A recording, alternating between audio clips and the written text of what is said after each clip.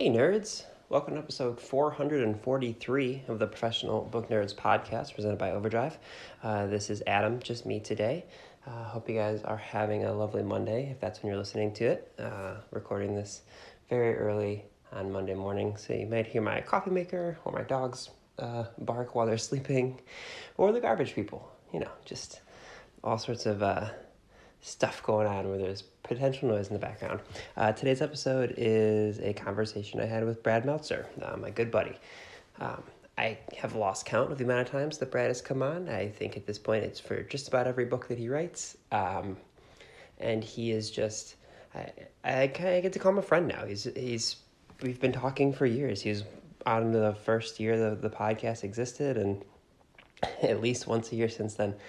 Today we're talking about his latest book, The Lincoln Conspiracy. If you read the first conspiracy, which was all about the plot to kill George Washington, this is in the same vein about a plot to kill Abraham Lincoln. Not the one that was successful when he was assassinated, but there was a one much earlier in his career, and it's just an amazing story. Him and Josh, who is his writing and research partner for these books, there's no one better. They're fabulous at unearthing small, interesting facts and doing the work to find the stories that are worth telling. And they write them in such a way where it feels like a thriller. It's a phenomenal book. Like I said, there's no one better. Brad is just the best.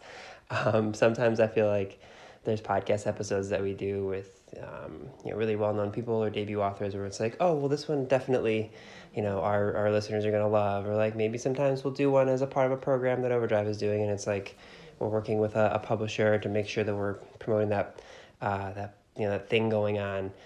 Anytime I talk to Brad selfishly, I feel like it's just for me. It's just for me and him.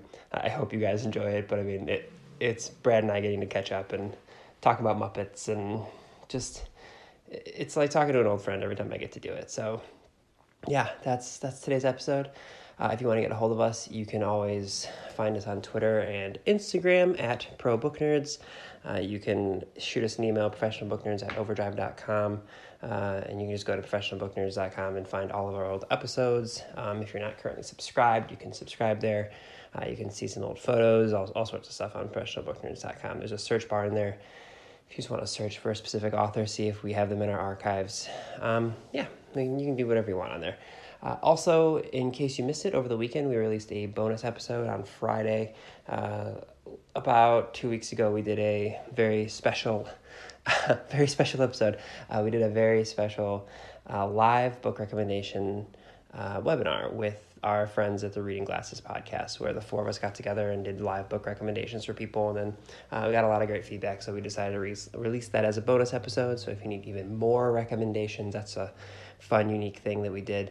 And if you're interested in that, if you want us to do it again, the ladies over there, Mallory and Bria, told us they'd be happy to do it, and we'd be happy to do it as well. So we can always do that again. So let us know. We don't want to set up a webinar if there's not a ton of interest, but if there is, we'll be happy to do it again. I think that is just about everything. I hope you guys are out there doing all right. I've said this just about every time, but if you need a specialized recommendation, or you just want to send us a message on any of the platforms just to say, hey, let us know. You can reach out, and we're here if you need anything. So, okay, that's just about everything. I know you guys are going to love this. One of the all-stars of the Professional Book Nerds podcast, Brad Meltzer. Like I said, truly no one better. So, yeah, hope you guys enjoy this conversation all about the Lincoln Conspiracy with Brad Meltzer on the Professional Book Nerds podcast.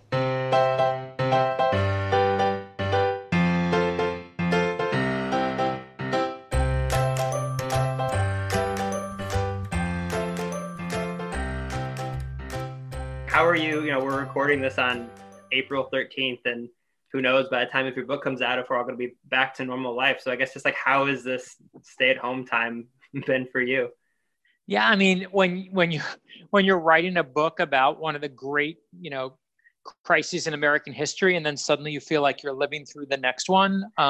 Yeah, no, it just seems like just another normal day here, right? I mean, this is madness for all of us. I make my living trying to tell thrillers and comb through history and find amazing moments so we can learn and be better people. And suddenly you're faced with like not a want to learn those lessons, but a need. And we as a culture right now, we're in a crisis. And I don't think any of us are ever going to forget what it's like to be on lockdown, to be worried about shaking hands or high-fiving or all those things. So the other part I'd add to it is now everyone has the writer's life. This is what it's like. You sit at home every day and you talk to your imaginary friends.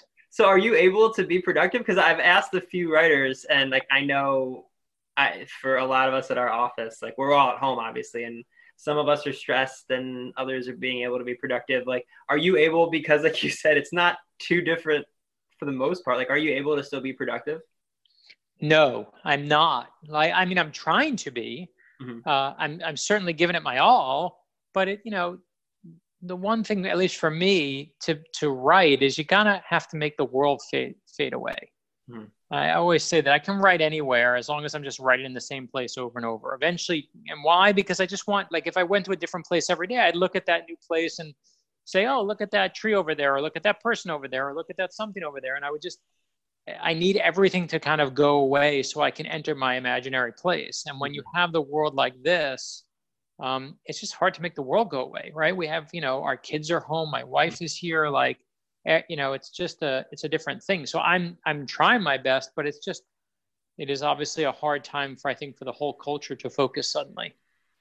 So, I mean, we're going to get into your latest book about Lincoln in a second here, but like when you're working on a book like the Lincoln Conspiracy or the first conspiracy before it, or, a lot of the adult stuff that you write involves what I can only imagine is a lot of research. Like, are you able to do your research from home, or is that something where you're usually going to, I think I've told you this before, but I imagine you very much like Nicolas Cage in the National Treasure movies, just like going to archives. No, that's exactly how my life is. I'm literally like Indiana Jones and Nicolas Cage combined. I crawl through spider webs and I find amazing arcane facts, and then I present them to the world. That's totally my life. You've nailed it. I'm telling you, laugh, but before I knew I knew that we were going to be talking, but my wife and I, when the stay-at-home stuff started here in Ohio about a month ago, like we watched National Treasures, and I said out loud to her, I was like, "You've never met Brad, but I feel like this is his life." No. You know what? The funny thing is when I'm researching the books, and really oddly more the thrillers than anything else, this will sound crazy. It's certainly not my life of stealing the Declaration of Independence, but you better believe I'm out in the National Archives. Like I went there and they showed me like secret rooms. They showed me like places no one knows. We went to I was like asked every employee, like, if you're going to steal the Declaration, where would you do it from? Like we went through all those places. So that is, I remember going to the U.S. Capitol for one of my thrillers, and someone in the curator's office literally took me crawling through the catacombs below. Like I was wearing a suit, just covered in dirt. And it really was that moment. But those are kind of the research trips. For the Abraham Lincoln book, this is a nonfiction book about a secret plot to kill Abraham Lincoln that failed, that happened at the start of his presidency. And I guess I can really get into like full mode of, there's certain things you want to go to, that you want to see, but the truth is you can't see most of it anymore. Yeah. You can go to Illinois, you can go to some of the, but it's not like the modern stuff. So that the history research, when it goes back to 1860 and the election there, it's a good old fashioned library. It's the good old fashioned research. It's not about crawling through catacombs as much. So where did you originally find this story? I know that, we talked about the first conspiracy with George Washington, and like that was something I had literally, until I read your book, I had never heard of. This one, I feel like I've seen it in a history book somewhere before, or maybe it was on Decoded with you. Like, where did you? Right. That's the thing, is like, I definitely think, and I could, with the plot to kill George Washington, I could tell you like where exactly I was the first time I saw it, because it was so crazy. With this one, I think it was around the time of Dakota when we were doing the Lincoln assassination episode. that at first came on my radar, and I just couldn't shake it. And then full credit to Josh Mensch, the co-writer of the book with me, who, when he and I went looking back at kind of arcane Lincoln moments, we just kept going back to this one. And, it's just one of the, it's one of those ones that once I tell you, you never forget it, right? Because the first time you hear such a like if I tell you that, yes, I know we all know that John Wilkes Booth shot Abraham Lincoln and killed him. But did you know that, that was in 1865? Did you know that in 1860, right as Abraham Lincoln was elected, that he was so hated by the South that there was a secret society that actually plotted to kill him? And they actually tried to. And the Pinkerton detectives and Kate Warren, America's first female private eye, all jumped in and saved the day. And they put him in a disguise, and they put him on a speeding train in the middle of the night, and they saved his life. And that's how Abraham Lincoln arrived in Washington, D.C. to be sworn in as the 16th president.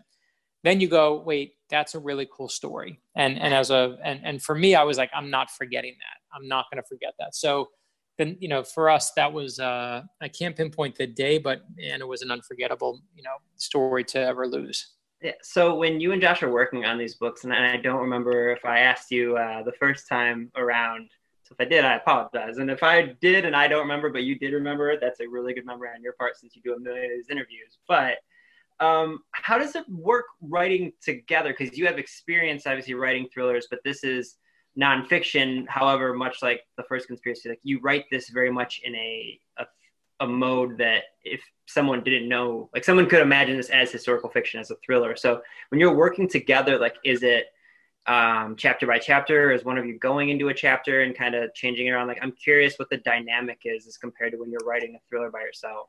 Yeah, and it is a different dynamic. I mean, obviously, just full credit, Josh is just one of the best researchers I've ever come across. And what I love about his research is, everyone always says, well, what are you looking for? Whenever I go to if I go to whether it's the White House or the Supreme Court or the Capitol or anywhere I've ever researched in my career, the first question people say is, well, what are you looking for? And I always say the same thing, which is, it's the Supreme Court definition of pornography, which is, when you see it. Yeah. I'll know when I see it. I don't know what I'm looking for. You show me cool stuff, I'll tell you what's really, really cool about it.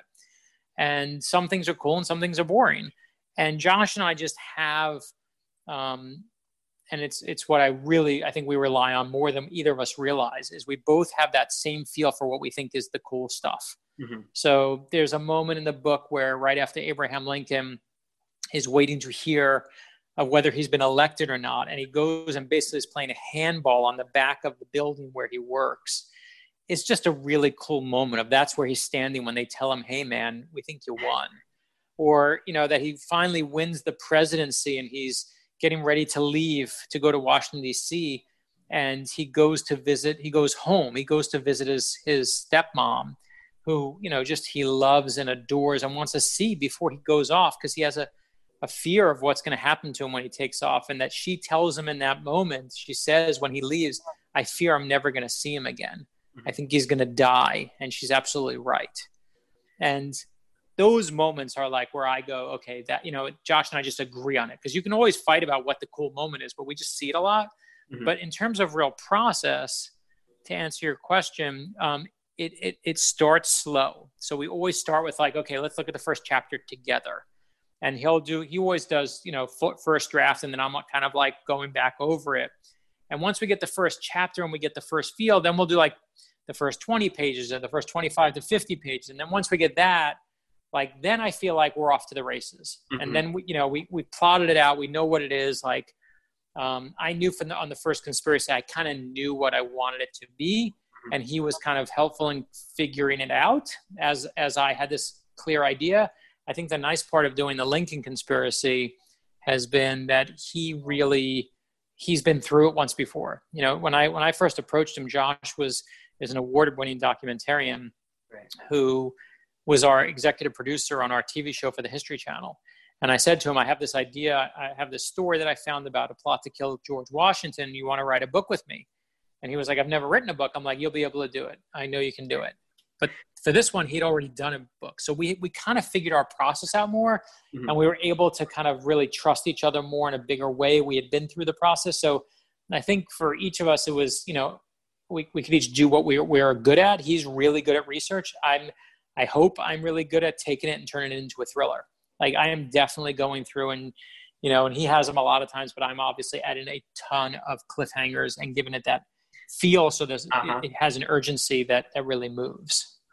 I'm curious. So much like when you said, a cool fact and you see it, when you're researching a story like this, like, is there a certain point that you get to when you're doing the research where you're like, okay, we have enough factual things that have happened to tell a full novel's worth of a story? Like, is there a certain point that you're like, okay, we're good now we can start writing it? Or do you, like, the moment you see a story like this, I imagine, you don't have to tell me, because if you're working on some, I imagine you can't talk about it, but I imagine there's assassination plots for a lot of presidents that none of us know about. But like, is there a certain point, a certain amount of data that you have to be able to collect to say, like, okay, this is a great story and there's enough to tell a full-length book about it? Yeah, no, I could tell you with the Lincoln one. I mean, Lincoln had a couple of them that were like really interesting, that were kind of these side stories that involved him.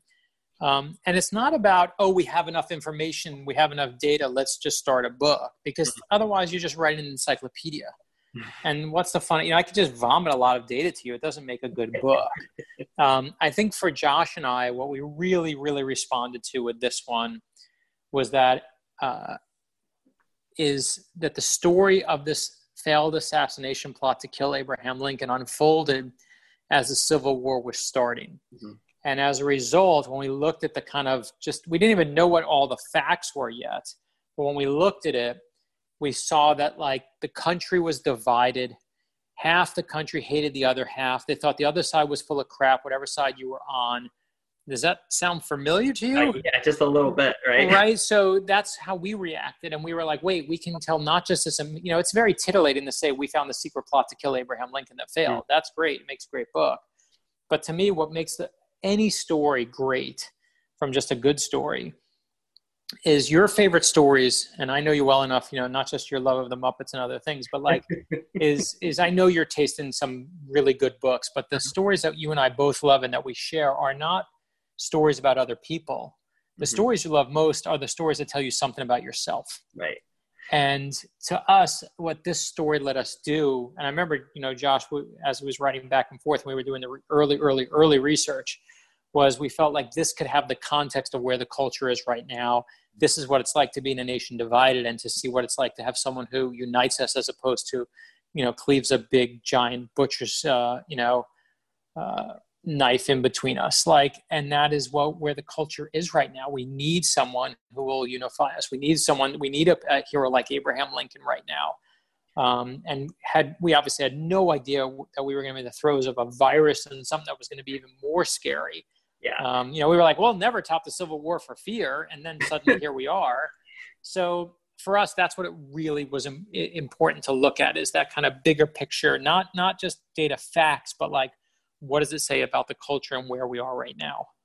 Well, and I think not only that, you mentioned, kind of needing someone like Lincoln and making, but I think what you guys, and this is going to be one of my classes to give you a compliment without really asking a question, so sorry in advance, but something that I think you do so well is you do take this person like Abraham Lincoln, who feels larger than life. Like he's on our currency. There's this just massive, statue of him in DC and all this stuff, and you find a way to make him relatable and humanize him. And you mentioned like the handball aspect in this book, and even like in your children's book, I Am Abraham Lincoln, like you tell the story about the Turtles stories, I think, in the children's book, where like he sees kids like basically being mean to an animal, and like finding these little nuggets. Like I have to imagine that's an integral part of telling these stories, is like finding these things that make them, it's not just Abraham Lincoln who, did the Gettysburg Address. It's Abraham Lincoln who was just messing around when he found out he was going to become the president. Like there's these important aspects that humanize these people as well that you have to find. And listen, that's what we all are. I mean, I can say, about myself, I can say, okay, here's a writer, or I can say, here's my friend Adam, who he does podcasts and he works, with great, he loves books and is nerdy about them as we are, mm-hmm. but that doesn't tell us anything about you. Yeah. The most revealing thing you've said in this entire podcast, and I know you, but for people who don't know you, is like what you shared with your wife, Mm-hmm. right? You suddenly revealed, oh, you're in love and someone loves you.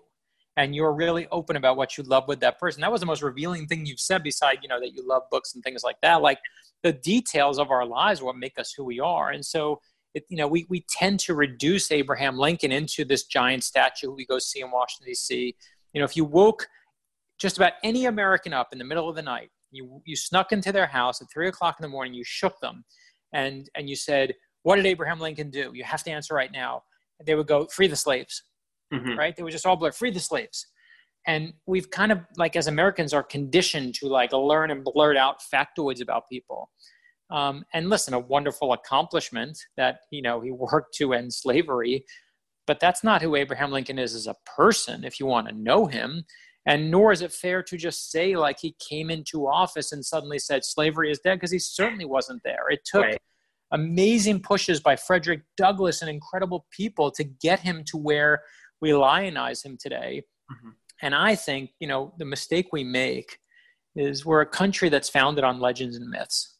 And the legends and myths we love most are our own. Mm-hmm. And so we love to tell the story that, Abraham Lincoln is honest Abe, and he does all these amazing things, and then he frees the slaves, and then he's, shot down and at the prime of his careers, and those are nice stories, but it's not the real story. Right. It's not easy to win the Civil War. It's a disaster, and it's a bunch of giant errors, starting with his inaugural address for the first time, where people are like, you're being too easy on the South.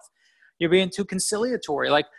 There's just giant mistakes in there that Lincoln makes, and then suddenly learns from and realizes what he has to do. And that complex real story is far more interesting, and even more interesting to find out, oh, by the way, he was doing it while they were trying to murder him. And one of my favorite moments in the entire book, and I remember when we found it, we were just like, oh, this is it, it's right after they tell Abraham Lincoln, they finally have enough evidence, they infiltrate the bad guys, they find the secret society that's doing this, and they infiltrate them, and they go to Abraham Lincoln and finally have to tell him, hey, listen, they're trying to kill you, and we got to get you, we can't put you on the train you're supposed to be on. The way that it works is Abraham Lincoln is taking a trip from his hometown in Springfield, Illinois. He's going to go to Washington, D.C., where he's going to be sworn in as the 16th president.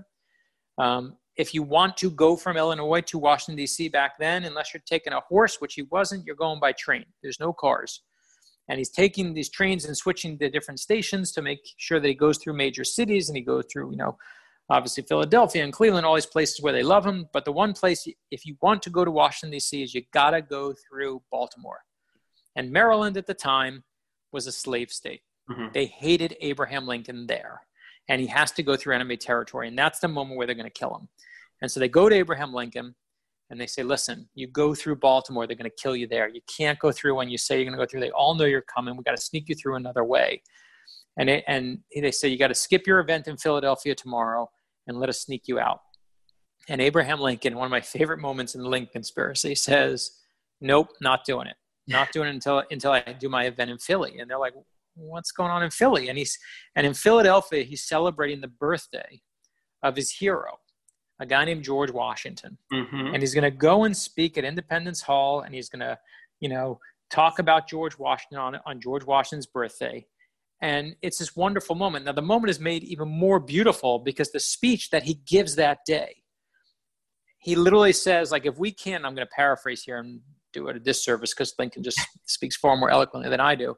But he basically says, if we can't veer to our better angels, so to speak, then I might as well be, if we can't be a Union here, then I might as well be I'd rather be assassinated. And what we know when you read the book is he's been told that he's about to be. And I love that he's carrying that weight around with him.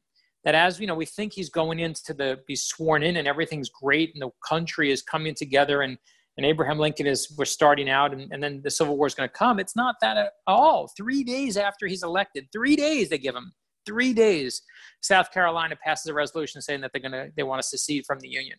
It is on immediately. They hate the guy. They're coming to kill him. They're going to murder him. And that's when it's impressive to me. If the story's easy, why should we care? But when the story's hard and you have those details, now Abraham Lincoln is far more of a better human being than you ever thought. Yeah. Give me 2 seconds. I have some dogs that are whining at a door here. I'm just going to let them in a room. Okay. Come on. I have that same issue here. Yeah. You would think, come on up, come here. He's almost 10 years old, but you wouldn't know it by the way he's pouting. So speaking of my dog, who is now, this is one of two of them, they have both made appearances in every podcast we have recorded since we started this. And we were joking, like they're one of the ways that we're getting through all of this is being home with them all the time and bonding with my wife. But like, what are some things that you have done to kind of, instead of like focusing about how stressed out everyone is about being home all the time, like what are some of the things that you will look back at as like fond memories when you're hanging out at home all this time? You mean right now? Yeah, just like while you're, being at home, I imagine your kids are probably at home with you a little bit more often than they would be. Like, what are some things you guys have been doing that maybe in a couple months you'll look back and be like, you know what, that wasn't so bad? Listen, I know it sounds so stupid. Well, the best things we've done. So listen, we're doing what everyone else is doing. We're playing Monopoly. We're doing jigsaw puzzles, like all the basic stuff. The thing that has been so super amazing to me, and you can find it if you go on my Facebook or Twitter page or anywhere else, is my sons, in just a pure moment of utter boredom, pulled out like every domino and marble and lightsaber and everything they could find in the house. And we're like, let's see if we can do one of those like OK Go videos where, like it's this great, the domino has to come down the stairs and hit the thing, and then the thing hits the marble, and the marble goes to the hairdryer, and the hairdryer pushes the bingo. And they worked on it for like 3 days. They were busting their butts on it, and it worked. And I will literally, in my dark moments, I will go back to that video just because I see them. And my kids, like everyone else's kids, has great moments. And then there's moments where they just want to fight and kill each other. But that was one of those highlight moments to me of just that. Like, just we did something, we saw a problem and we figured it out. And I loved. And listen, we wouldn't be on Professional Book Nerds if it wasn't just reading. Reading, just having that calm. We're so focused on our phones. We run around and we leave. We run errands. But I just had moments to, I have to fight myself to do it because, like all of us, I can just easily go on Twitter and fritter the whole day away. But just taking the night and saying, you know what, I'm not going to watch any more Netflix shows. Mm-hmm. I've watched everything on Disney Plus. I'm going to just read my book. And that's just a good thing. I was definitely leading the witness because I saw that video from your sons. And I was like, I thought for a second you were just sharing one of those cool videos that people share. And then I realized it was your kids who had done it. And it was one of the cooler things I've ever seen. If people haven't seen that yet, they definitely need to go to your social media because it was amazing. But yeah, no, that was a fun one. Yeah, we actually were just about through. We did like a rewatch of all the Marvel movies, just kind of off and on. We did them in chronological order though, as opposed to the release order, which makes for a. It's funny you say that. My buddy in Michigan last night told me that his son, who's younger, he's like 7 years old, was just starting the Marvel movies. And I said, oh, he said, what order? I'm like, what do you mean what order? Put him on. He said, no, we already started. We started with Captain America because it's obviously in the 40s. And I was like, oh, I want to argue with you, but I get it. Okay, go with that. Like, I'm okay with it. I get the Captain Marvel comes before where she would go, but I'm okay with it. The thing I won't abide, though, is if you show your kids Star Wars out of original airing order, like if you start with episode 1, 2, 3, that's just bad parenting. Like you fail parenting as far as good parenting is you start with 4, 5, 6. And ideally you even put months in between them because you make them suffer like you did. So we just last night finally watched the last one. I'm not proud of how long it took us, but just life had happened and we finally watched it last night.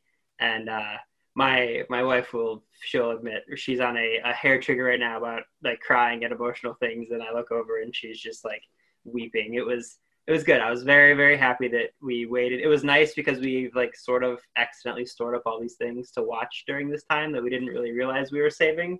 But but you also say like, that's the thing is you're right now. We are all on these hair triggers of we're holding back our emotions in the middle of this virus, right? We're trying to hold it together for our kids. We're trying to hold it together for ourselves. We're trying to hold it together for our spouses and loved ones. And if I watched like Rise of Skywalker now, and there were moments where I obviously teared up because it plays to your childhood, right? I feel like I would have been bawling. And one of the things that, I can tell you I turned 50 years old basically like a week ago. Oh, and my son made for me as a gift, they got, family and friends to do little videos for me because obviously we're all in isolation now. And my son made a video of every sporting event, and he's a big sports nut. And, obviously I know the book side of things, but he made a video of every sporting event I ever took him to. Oh, wow. And when he put it on, I was sobbing uncontrollably because I realized, part of it was my son making me something so beautiful. And part of it was just like, we're just pent up and ready for something to let us get it loose. So I can only imagine. I know what parts you're thinking of when you're watching Star Wars. It's so exactly what you said. Like my father turned 70 the past September, and we did the same thing. Like we wrote, we found this. My family is very literary, which I'm sure you can imagine. And we so the 4 children, we all helped put together like 70 reasons why we love him. And same thing, he that stuff we expect him to cry, but like something I didn't expect to get teared up for is yesterday when we were recording this. Yesterday was Easter, and my sister surprised me. Her and her 4 kids, they dropped off dyed Easter eggs and like artwork. They're all 13 and under. It's like artwork that they put together and like dropped it off at our house and like rang the doorbell and like kept a distance, and like just that little thing. It's weird, kind of pulling it back to books. Like it's been cool to have conversations with family members about books that we're each reading as like a way to bring us together. And like, that's something I've really been taking away. And I work for a book company and we have this book podcast, but like reading books like this, like when I found out I was interviewing you and about this book, because my dad, I think the only person who liked The First Conspiracy more than me on the planet is my father, who has now read all of your books, by the way. And very sweet. So when I told him about this, he was like, oh my God, I can't wait to read it. So like we've been talking about it and I've been telling him about the book, and he's just excited to kind of talk about it. I feel like that's been something I've really noticed at this time, like this really weird time, is like being able to get into a story and then talk about it with someone else has been a really unique thing. So what have you been reading? Like what you said, you kind of reading at the end of the night, like what are some of the books you've been getting into? So we've been on a jag. I mean, I'm always reading a lot of nonfiction, which I can't reveal what I'm reading because it's the next I Am book, the next kids book that we're working on. But I've just been reading some amazing biographies of incredible people that you know and love. But what I've also been really reading a lot of is my son, after many, many years, finally opened up to reading comic books. And I, credit to the Marvel movies and other things, but he's been kind of we've been on a jag of just going back and rereading those incredible works, and me just going like, I haven't read that in 15 years. Let me reread that again, and finding new things that I never saw before. Mm-hmm. So that's been kind of a big, massive part of our reading category here, beyond just the normal history stuff that I'm working on. One of my favorite things that's happened to me this year is when I was at the ALA conference in Philadelphia, when we were all still allowed to travel.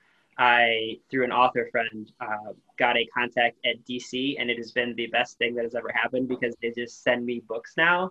And you're on the comp list. Yeah. Oh, not only that, but like we're setting up, I actually have, I know that you can see me on that. Like I have like literally a bunch of them just like sitting behind me at all times. We're setting up like panels that we're going to do via Zoom, but that's exactly like, it's been a perfect thing to read during this time because I don't have to focus on like a 400-page fantasy novel or anything. I can just fall into a world for, Yeah, I will tell you, you're going to be ruined by that because we love the comp list. I live by the comp list, and my kids, if you told me at one point when I was younger, okay, so once a month, there's going to be a box dropped at your house, and it's going to have all the free comics for the entire month on it. All the money that you didn't have money for to buy, you used to scrimp and save your allowance to go buy, they're all going to be free for you. Like my head would have exploded off my young body. And it still does. Every time I get it, I'm like, free comics. Because I just grew up not having the money or the comics. And so, but my kids, like a stack of free comics shows up at the house. And it's literally like, my dad used to get free greeting cards because he worked in a greeting card store. So greeting cards were always like, oh, I've seen them.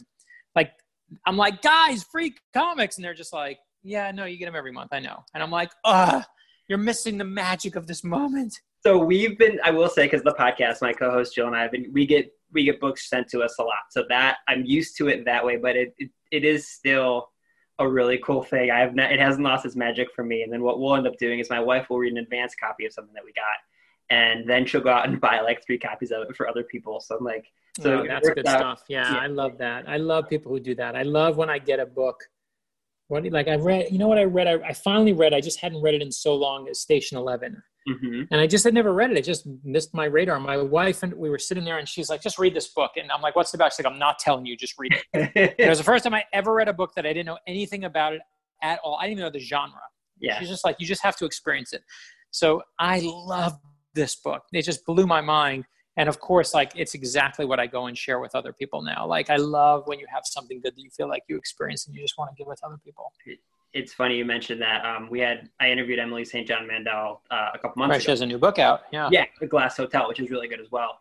And it was before all this. And we were like DMing on Twitter back and forth when this all kind of started. And I jokingly asked, I was like, do you want me to promote Station 11 as well right now? And she's like, I don't think I'll need additional promotion. I think if people are finding it as we go. Because for those listening that aren't aware, it's about a pandemic. It's basically a little bit of what's going on right now. So I know that you got to run pretty quickly. So we got to ask one Muppets question every time you're on. Have you one? I was expecting half the podcast to be dedicated. Well, listen, this is the least Muppets we've ever talked to. I couldn't. I was going to say we still have time, my friend. We still have time. Well, okay. So first off, have you watched any Muppet content since you've been in quarantine? You know what we did watch? My kids were watching the Jason Segel remake again, which I really like. I do like that. I did like it. You're making me think that's what I should show them is go back, because they've all seen the original Muppet movie. I know what, and then the one thing that did come for my birthday, and it came right, oddly, my sister found it like weeks earlier. So it was right as this was all starting, is my sister got me two things. She got me one of them I posted in, but she got me a t-shirt that is the River Bottom Nightmare Gang t-shirt, which is just spectacular from the Muppets, from Emmett Otter's Jug Band Christmas. And then what I did post on Instagram and Facebook and some places is she had made in Bulgaria an action figure, a little knit action figure of Emmett Otter, his like little Muppet likeness that sits on my desk. I'm staring at right now because it's literally, I was like, this is desk worthy. Like it's perfect. And that was, that's just, so I basically watch a little Muppets every day because of that. I feel like on the however many 5 or 6 times we've been on the show, I think no matter what time of year it is, we do at least mention Emmett Otter at least once. Well, it's my favorite thing. And the thing that's killing me right now is that the Jim Henson exhibit was, I think, starting to tour, because I know that friends of mine had gone to see it in New York just as everything was hitting. And, people always, I don't know, I think it's probably, we never really talk about it, but like, where does your money go when you buy an author's books? And our money goes, since the start of my career, we donate 10% of every dollar we get goes back to a charity of our choice. And one of the ones that we've picked, of course, is we work with the Jim Henson the Foundation there. And we spot when that exhibit comes around and all this is done and we can go back to, caring about the things from our youth. One of the things that we sponsor was the refurbishing of Big Bird in that exhibit. So if you go up to the Big Bird in the Jim Henson exhibit, you can look at the little plaque and our names are there because that was what we helped do. And it brings me no small amount of joy to have a friend going to the exhibit and then being like, dude, your name is on this thing? And I'm like, oh, I love that. So that is just, forever an important part of just what I think you got to be dedicated to at all times. Last fall, I was in Atlanta it was I was in Atlanta last year. Yeah. It was like a real turner. I was like an in and out. I was going down to interview these 2 young adult authors who were from that area. And it was in front of a school and it was a blast. We had so much fun. And I found out about that it was there, but I just didn't have enough time. And oh, I thought you were going to tell me you went. I'm very impressed. No, on a quick trip. No, and they have the, I can't remember what it's called off the top of my head, but they have there's a museum there that's there all the time. And it has the original Hoggle. And it's it's in Atlanta. And it's like the something of the movie. Is that the Movie Night or is it New York one, the Movie Night? I think that's the one in Atlanta. And it broke my heart. But yeah, they have good stuff. Well, when I went, I think I told you this, and I apologize if I'm repeating myself, but there was a show a decade ago that was called Celebrity Bucket List. Mm-hmm. And their definition of celebrity was really low because they picked me. And they said, well, what do you want to do? And I said, well, I want to go to Sesame Street. Oh, yeah. You have you in your likeness, right? And no, I have a Muppet, but basically when we got there, we went to the Henson workshop and obviously Sesame Street, which was amazing. But when we walked in, the first thing we saw that we noticed was Emmett Otter. There was obviously a Big Bird and a Grover and everything else, but there was this Emmett Otter thing. And I was like, I'm going to burst through this case and steal this and run out before anybody notices. Oh man, I will say the one thing, and I don't know that she had ever seen it. I showed my wife Muppet Treasure Island a couple weeks ago with Tim. How does that hold up? It's great. It's great. Tim Curry is phenomenal. Tim Curry is phenomenal. I do remember that. He's such a good actor. He's great. The I can't remember what the actor's name is who plays the young boy, but he sings and his voice is so high pitched it like almost sounds surreal. But it's fun. It's zany. It's not like I wouldn't put it in like my pantheon of have to watch Muppet things, but for having it on when we're both working from home, and like I looked over and a number of times she was like not working and watching the movie, so it's definitely entertaining for sure. So. Well, it's interesting. We did it. The hardest thing, craziest thing is since we've spoken, we launched based on our kids' books, the I Am Kids books. Mm-hmm. We launched a TV show based on the kids' books, and our release date. So PBS here, the PBS comes to us and they're like, "Oh, we're picking the release date," and the release date, truthfully, it doesn't really change every year. It happens on. They launch one in like January, February, and then they launch one in like September, October, November, December, somewhere in there. It's like beginning of the year, end of the year. That's just when they do their launches. And so our TV show is coming out on the I Am books, and we're all excited, and we're waiting for our premiere date. And they give us a premiere date, and it was November 11th. It was 50 years and one day after Sesame Street premiered. Amazing. And I was like, no pressure whatsoever, right? Like, no. But it was obviously, every time we go there, they know that what that means to us. And so like you getting those free DC comics when I go to PBS for our show, amazing. They always will, someone will give me some amazing Mr. Rogers or Sesame Street little thing. And we did this big event at the Library of Congress. They presented us with like this incredible Jim Henson picture and photograph from when he came to Capitol Hill. So he, in a strange odd way, I feel like we are constantly, seeing him over our shoulder at all times. Well, and I will say, speaking of your I Am books, just really quickly, you've been doing the YouTube stuff where you read them. And you watch the story times? Oh yeah, for sure. I have nieces and nephews, so I sent them to them. But I was excited. I learned how to draw Abraham Lincoln the other day. That was a good. Chris is so good at those, right? He's so good. You can thank Chris for me. But all right, last question for you, and then I'll let you get accent again. Another one of these to do. But what do you hope readers take away from the Lincoln Conspiracy?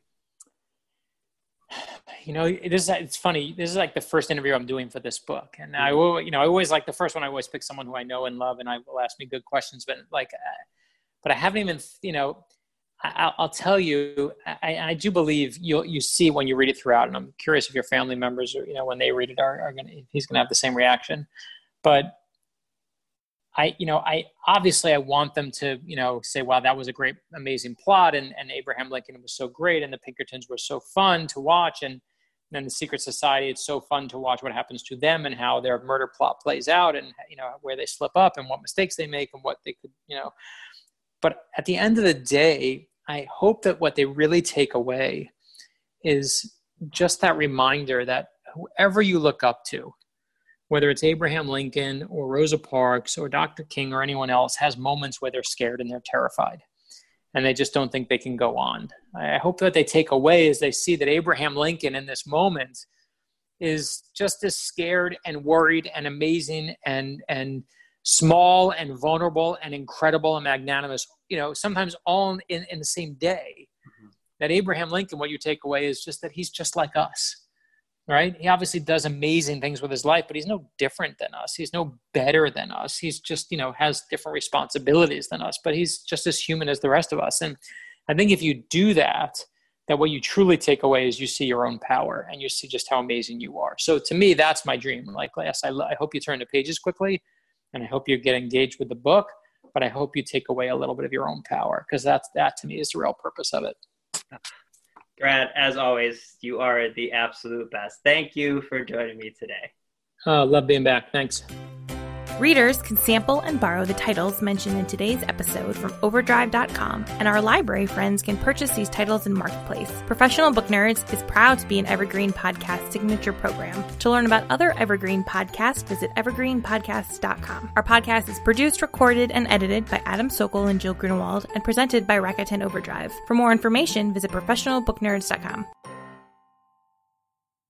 My name's Adam Sokol, and I'm the host of the Passions and Prologues podcast. Every week, best-selling authors like Jenny Jackson, Rebecca Mackay, Lisa Scottolini or Brad Meltzer come on to my show to talk about, yes, their new books, but more importantly, the things that they're crazy passionate about. We've talked about the Muppets, powerlifting, traveling, gardening, home improvement, and so much more. We dig into why these things are their passions, how they inspire their writing, and where they came to fall in love with these random assorted things. Be sure to subscribe to the Passions and Prologues podcast wherever you get your podcasts, and check out evergreenpodcast.com to learn more.